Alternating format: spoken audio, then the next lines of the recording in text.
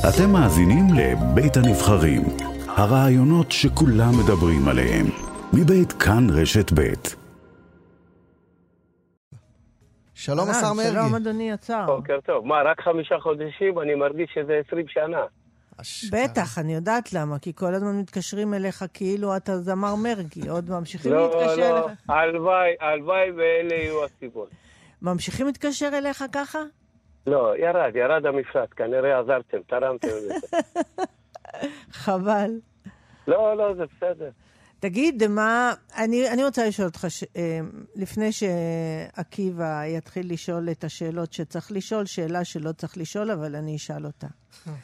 הציבור מתבונן בצד במה שהחרדים עושים בתקציב המדינה ובחוק ההסדרים. רגע, חשבתי שנפתח עם סוגיות רווחה. כן, אבל רק אתה, אני חייבת את זה. עם הדיירים שלנו. בגלל זה אמרתי לך, עקיבא ישאל את השאלות הנכונות, ואני שואלת את השאלה הלא נכונה. אתם רעבנים, עוד כסף ועוד כסף ועוד כסף, לישיבות, לזה, מיליארדים בחוק ההסדרים. בסוף הציבור מרגיש חרה אם זה, תסלחו לי על הביטוי. ואומר, למה? למה ככה? למה? רינה, בואי תקשיבי. אני לא רוצה להגיד לך לא הוגן. את יודעת למה? את ממשיכה את אותו רעל שממשיך, ולא בכוונת זדון. בואי אני אגיד לך. למה רעל? אני לא אמרתי. רגע, תני לי. בואי, אנחנו משוחררים, נכון? אני רוצה להתמודד עם כמה מיליארדים נותנים לחרדים בתקציב בחוק ההסדרים? וכמה מיליארדים לא נותנים לחרדים? כשליברמן היה שר האוצר, הוא לא הפחית שקל מתקציבי הישיבות. רגע.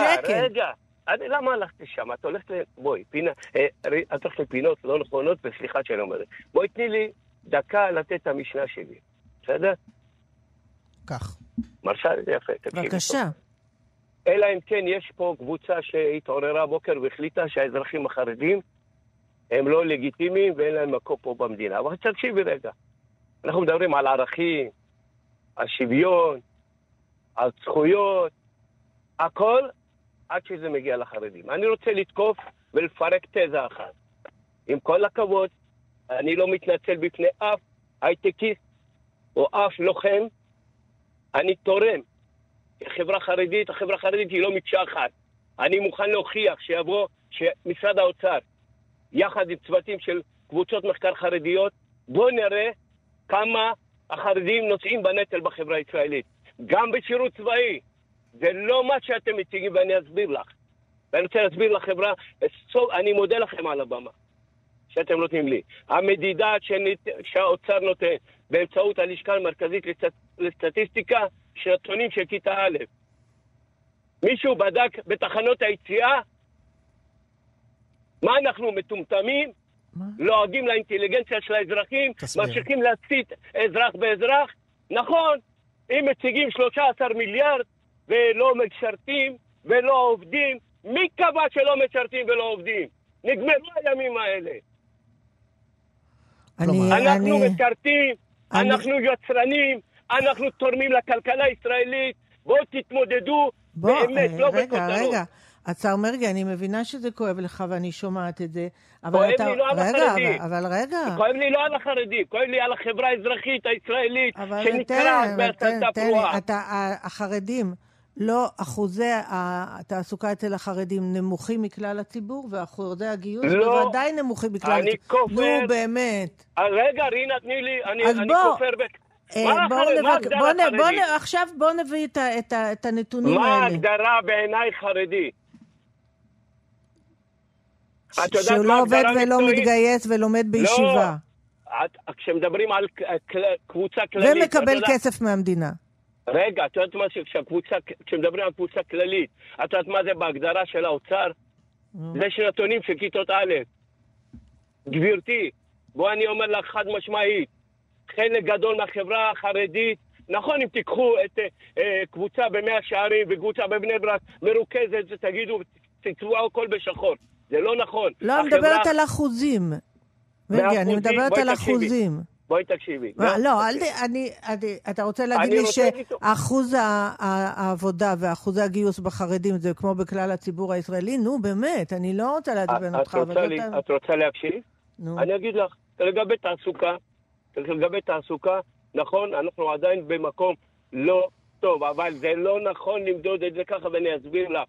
את פוגשת את החרדים בכבישים, במשאיות, באוטובוסים, בקופות החולים, בבתי החולים, בהייטק, במפעלים, רואים אותם. זה המיעוט. והלוואי ויכולנו להכיל אותם במגזר הציבורי יותר, ולא תופרים מכרזים, ולא חוסמים את דרכם לתוך... אבל הם רוצים ללמוד תורה. יש קבוצה שרוצה ללמוד תורה, אז אנחנו קל לנו ללכת ולהגיד... היא הולכת וגדלה. תקשיבי, בעיניי זה מבורך, בעיני אחרים אולי לא. בסדר. אבל השר מרגי... יפה, אז בואי תקשיבו טוב טוב. הגיע הזמן, אם אנחנו חברה נאורה, וחברה שלא מתבלבלת בעובדות, צריך לחקור את זה. ולא לקחת כל מיני נוסחאות סטטיסטיות, ולא לרדת לעומקים. אני יצרן, אני נושא בנטל, ואני לא מתנצל בפני אף אחד. וזה שילד חרדי מקבל 55% מילד אחר במערכת החינוך הכושלת של מדינת ישראל, אני לא מתנצל. אבל השר מרגי... עכשיו איפה האשמה שלי? השר מרגי, לא, עזוב אשמה. תראי לאשמה שלי, אני רוצה גם עזוב אשמה, אנחנו לא בשיח של אשמה. לא, עקיבא, עוד משפט ואני שותק. כן. החטא הקדמון שלנו, ההנהגה החרדית, החטא הקדמון שהסכמנו וזרמנו עם זה, שזה יהיה בקואליציוני.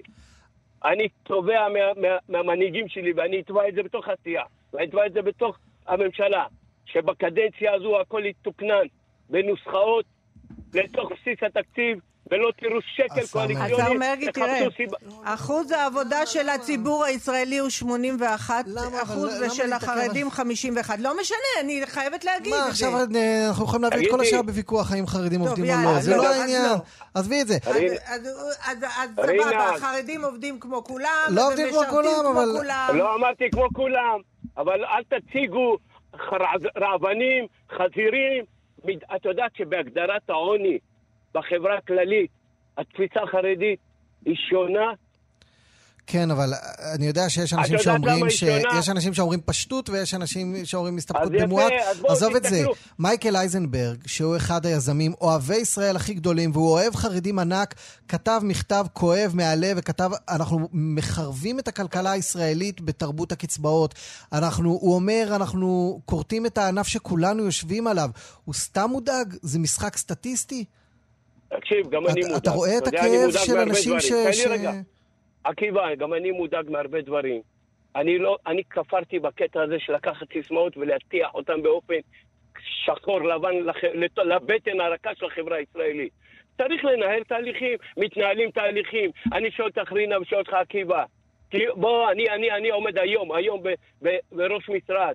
אתה חושב מה אני רוצה לקלוט חרדי בתור פקיד, לא בתור סמנכ"ל, אני אומר לכם בושה וחרפה, עיתון הארץ. אבל השר מרגי, עזוב עיתון הארץ רגע. בוא תקשיב, נבחר חרדי, שומו שמיים, נבחר חרדי אחד שבמכרז שפרסם אותו בתקופת מאיר כהן, כותרת ראשית בעיתון הארץ, בר מינן, איך אתם רוצים שהם ישתלבו בכלכלה הישראלית? אבל השר מרגי, נדמה לי שמה שרינה שאלה, זה לא על מי שרוצים לעבוד, ולא על נשים חרדיות שמשתלבות בהייטק. הפתיח שלה לא נכון. רינה, אני מכבד אותה, ואני אומר לך חד משמעית, אם הייתה באה ואומרת, ושואלת את זה בסגנון אחר, התחת הדברים כלפי ציבור שלם, אני ישבתי על התחת הדברים כלפי ציבור שלם. אוקיי, עברו 7 דקות מהרעיון, בוא ניגע בדברים עצמם. בבקשה. חבריך מאגודת ישראל למשל אומרים, אנחנו נגרום משבר קואליציוני אם לא יעברו עוד מאות מיליונים לשכר המורים אצלנו. אנחנו קוראים הבוקר בדמרקר על שיטת תקצוב, כן. שיטת תקצוב חדשה לחינוך החרדי שאין לה, היא על טייס אוטומטי. אתה מבין איזה סנטימנט אנטי-חרדי זה עושה פה? אתה מבין מה זה עושה לחברה הישראלית? מה שקורה עכשיו בוועדת הכספים? מסכים איתך, מה לעשות שזה מה שמקבל כותרות? בוא תקשיב, אתה יודע שיש כותרות אחרות. בוא תבוא איתי לסיור פעם אחת באחד מהמעונות של משרד הרווחה, אולי נקבל פרופורציות על החברה הישראלית. אבל מה זה קשור לכלכלה הישראלית אני אענה לך. השר מרגי, תשמע, כל בחירי האוצר אומרים אנחנו על פי תהום. מה זה קשור? אני אומר לחבריי באגודת ישראל, רבותיי, באנו לעבוד 4 שנים. יש עיוותים, יש מצוקות, המקום לדון בהם זה שולחן הממשלה. אני מסרב להתרגש מכותרות, בסדר? דבר איתי יום ראשון הבא, אנחנו נגיד לך מזל טוב על תקציב המדינה לשנתיים. אתה מסרב להתרגש מהסנטימנט האנטי-חרדי שהולך ומלובה ככה? לא, מהאמירה של חבריי באגודת ישראל. מה, זה סתם כיפופי ידיים? מה, אני מסרב להתרגש? זה נשמע כמו בופה תקציבי אגב, שכל אחד אומר... הוא שומע, אתה הבטחת לי 250 מיליון שקל, זה כסף שלי, ואף פקיד לא יגיד לי מה לעשות עם זה. מה זה? בואי, תקשיבי, רינה. מה זה? את רוצה לחנך את כולם בצורת דיבור? אני לא מסוגל. לא, רק את הפוליטיקאים אני רוצה לחנך. תקשיבי, אני לא הייתי מסוגל לחנך את אותו פרא אדם שבא עם תמונת עירום והדביק אותה בפרצוף של חרדי. לא רוצה לחנך אף אחד בישראל. לא. את יודעת, אני עולה לתחבורה ציבורית לעיתים רחוקות, ואני שומע בוטות מכל מיני כיוונים, ואני שומע עיתונאים מתבטאים, ואני לא מתרגש. לא מתכונן להתרגש יותר. ותקשיבו, החיים יותר חזקים מכל דבר. כן. כואב לי הקטע של ההסתה. זה מה שכואב לי בחברה הישראלית. הכל לגיטימי. אפשר לחלוק עליי. סבבה. עקיבא מתעצבן שאנחנו עושים רעיון של מחלוקת, אבל יש מחלוקת עקיבא. אתה חייב להבין... מתעצבן שהרעיון נחטף אבל אתה חייב להבין שהסנטימנט, יש החרדים והחילונים בארץ, זה שתי אוכלוסיות מאוד שונות. במקום שייצר קירוב ביניהם, נוצר מרחק ביניהם. חלק מהסיבה, אבל אני אגיד לך למה. מרגי, זה תמיד זה חוכמה להאשים רק את הצד השני, זה מאוד קל. אני האשמתי את עצמי גם. אני פראייר, סליחה. עקיבא, תיקח את הרעיון לאן שאתה רוצה. מה? בבקשה, הנה. כן, דיברנו לפני שבועיים על מרכזי היום לקשיש. נכון. הנה, החיים עצמם. אגב, כל פעם כשאתה עולה לשידור, הטלפון שלי והטלפון של רינה מופצצים באנשים שיש להם בטן מלאה על תפקוד משרד הרווחה. למשל, המסגרות לטיפול באנשים עם מוגבלויות עוברות לעבוד במתכונת חירום משני הקרוב. למשל, עשינו פה אייטם על מרכזי יום לקשיש שבסכנת סגירה. על זה בכלל רצינו לדבר איתך מלכתחילה. הם עדיין בסכנת סגירה? טוב, אני שמח. בוא תקשיב, בוא. תראה, זה בדיוק המאפיינים של האיומים על התקציב. בוא תקשיבו טוב טוב. יש עיוותים, יש גלי התייקרויות. תקציב מדינה עובד פעם בשנה. יש חוזים. כל אלה שעכשיו מאיימים, הם קשורים עם משרד הרווחה בחוזים עסקיים, כלכליים. נכון, יש עיוותים. ברגע שיש גלי התייקרויות במשק, יוצא להם עיוותים. יש משבר כוח אדם חריף בחברה הישראלית, שהוא לא נולד בראשון לינואר 2023. אז מרכזי היום לקשיש ייסגרו באמת? בוא אני אגיד לך. שום מעון ושום מרכז לא ייסגר. זו דינמיקה של ערב אישור תקציב, דינמיקה של הסכמי שכר שהאוצר חתם וכל אחד פוחד שהוא יישאר בחוץ, זו דינמיקה של עכשיו מחלקים את סעיפי התקציב. אבל סמי קידר, מנכ"ל רכזי היום לקשיש, אומר לנו הבוקר שיש כמה מהם שהם כבר על סף פשיטת רגל. אבל סמי קידר ישב איתי אתמול ויצא בחיבוק, אומר לי, אני אופטימי אחרי הישיבה איתך ואנחנו נלך ביחד לרפורמה חשובה ונחזק. אז אני לא... בוא, תקשיבו. כששואלים אותי מה שלומך, אני אומר ברוך השם. כששואלים אותי מה נשמע, אני אומר תלוי איפה אתה שם את האוזן. אני מסרב להתרגש, מה לעשות? יש דינמיקה, יש קשיים, עובדים, מתמודדים איתם. השגנו הגדלה תקציבית ראויה. זה שכל אחד עכשיו ילחץ מפה וילחץ מפה. אתם חושבים שהאוצר יעבור לדום או שאני אעבור לדום וזה. אנחנו נבחן כל מקרה, כל בקשה, כל צורך. מי שמקבל יותר יקבל פחות, מי שמקבל פחות יקבל יותר, ואנחנו נעשה את זה, ננהל את זה בסוף שכל, לא מתכונן להתרגש. הנה עוד שאלה שתעצבן תקיבה. אריה דרעי לא יהיה שר?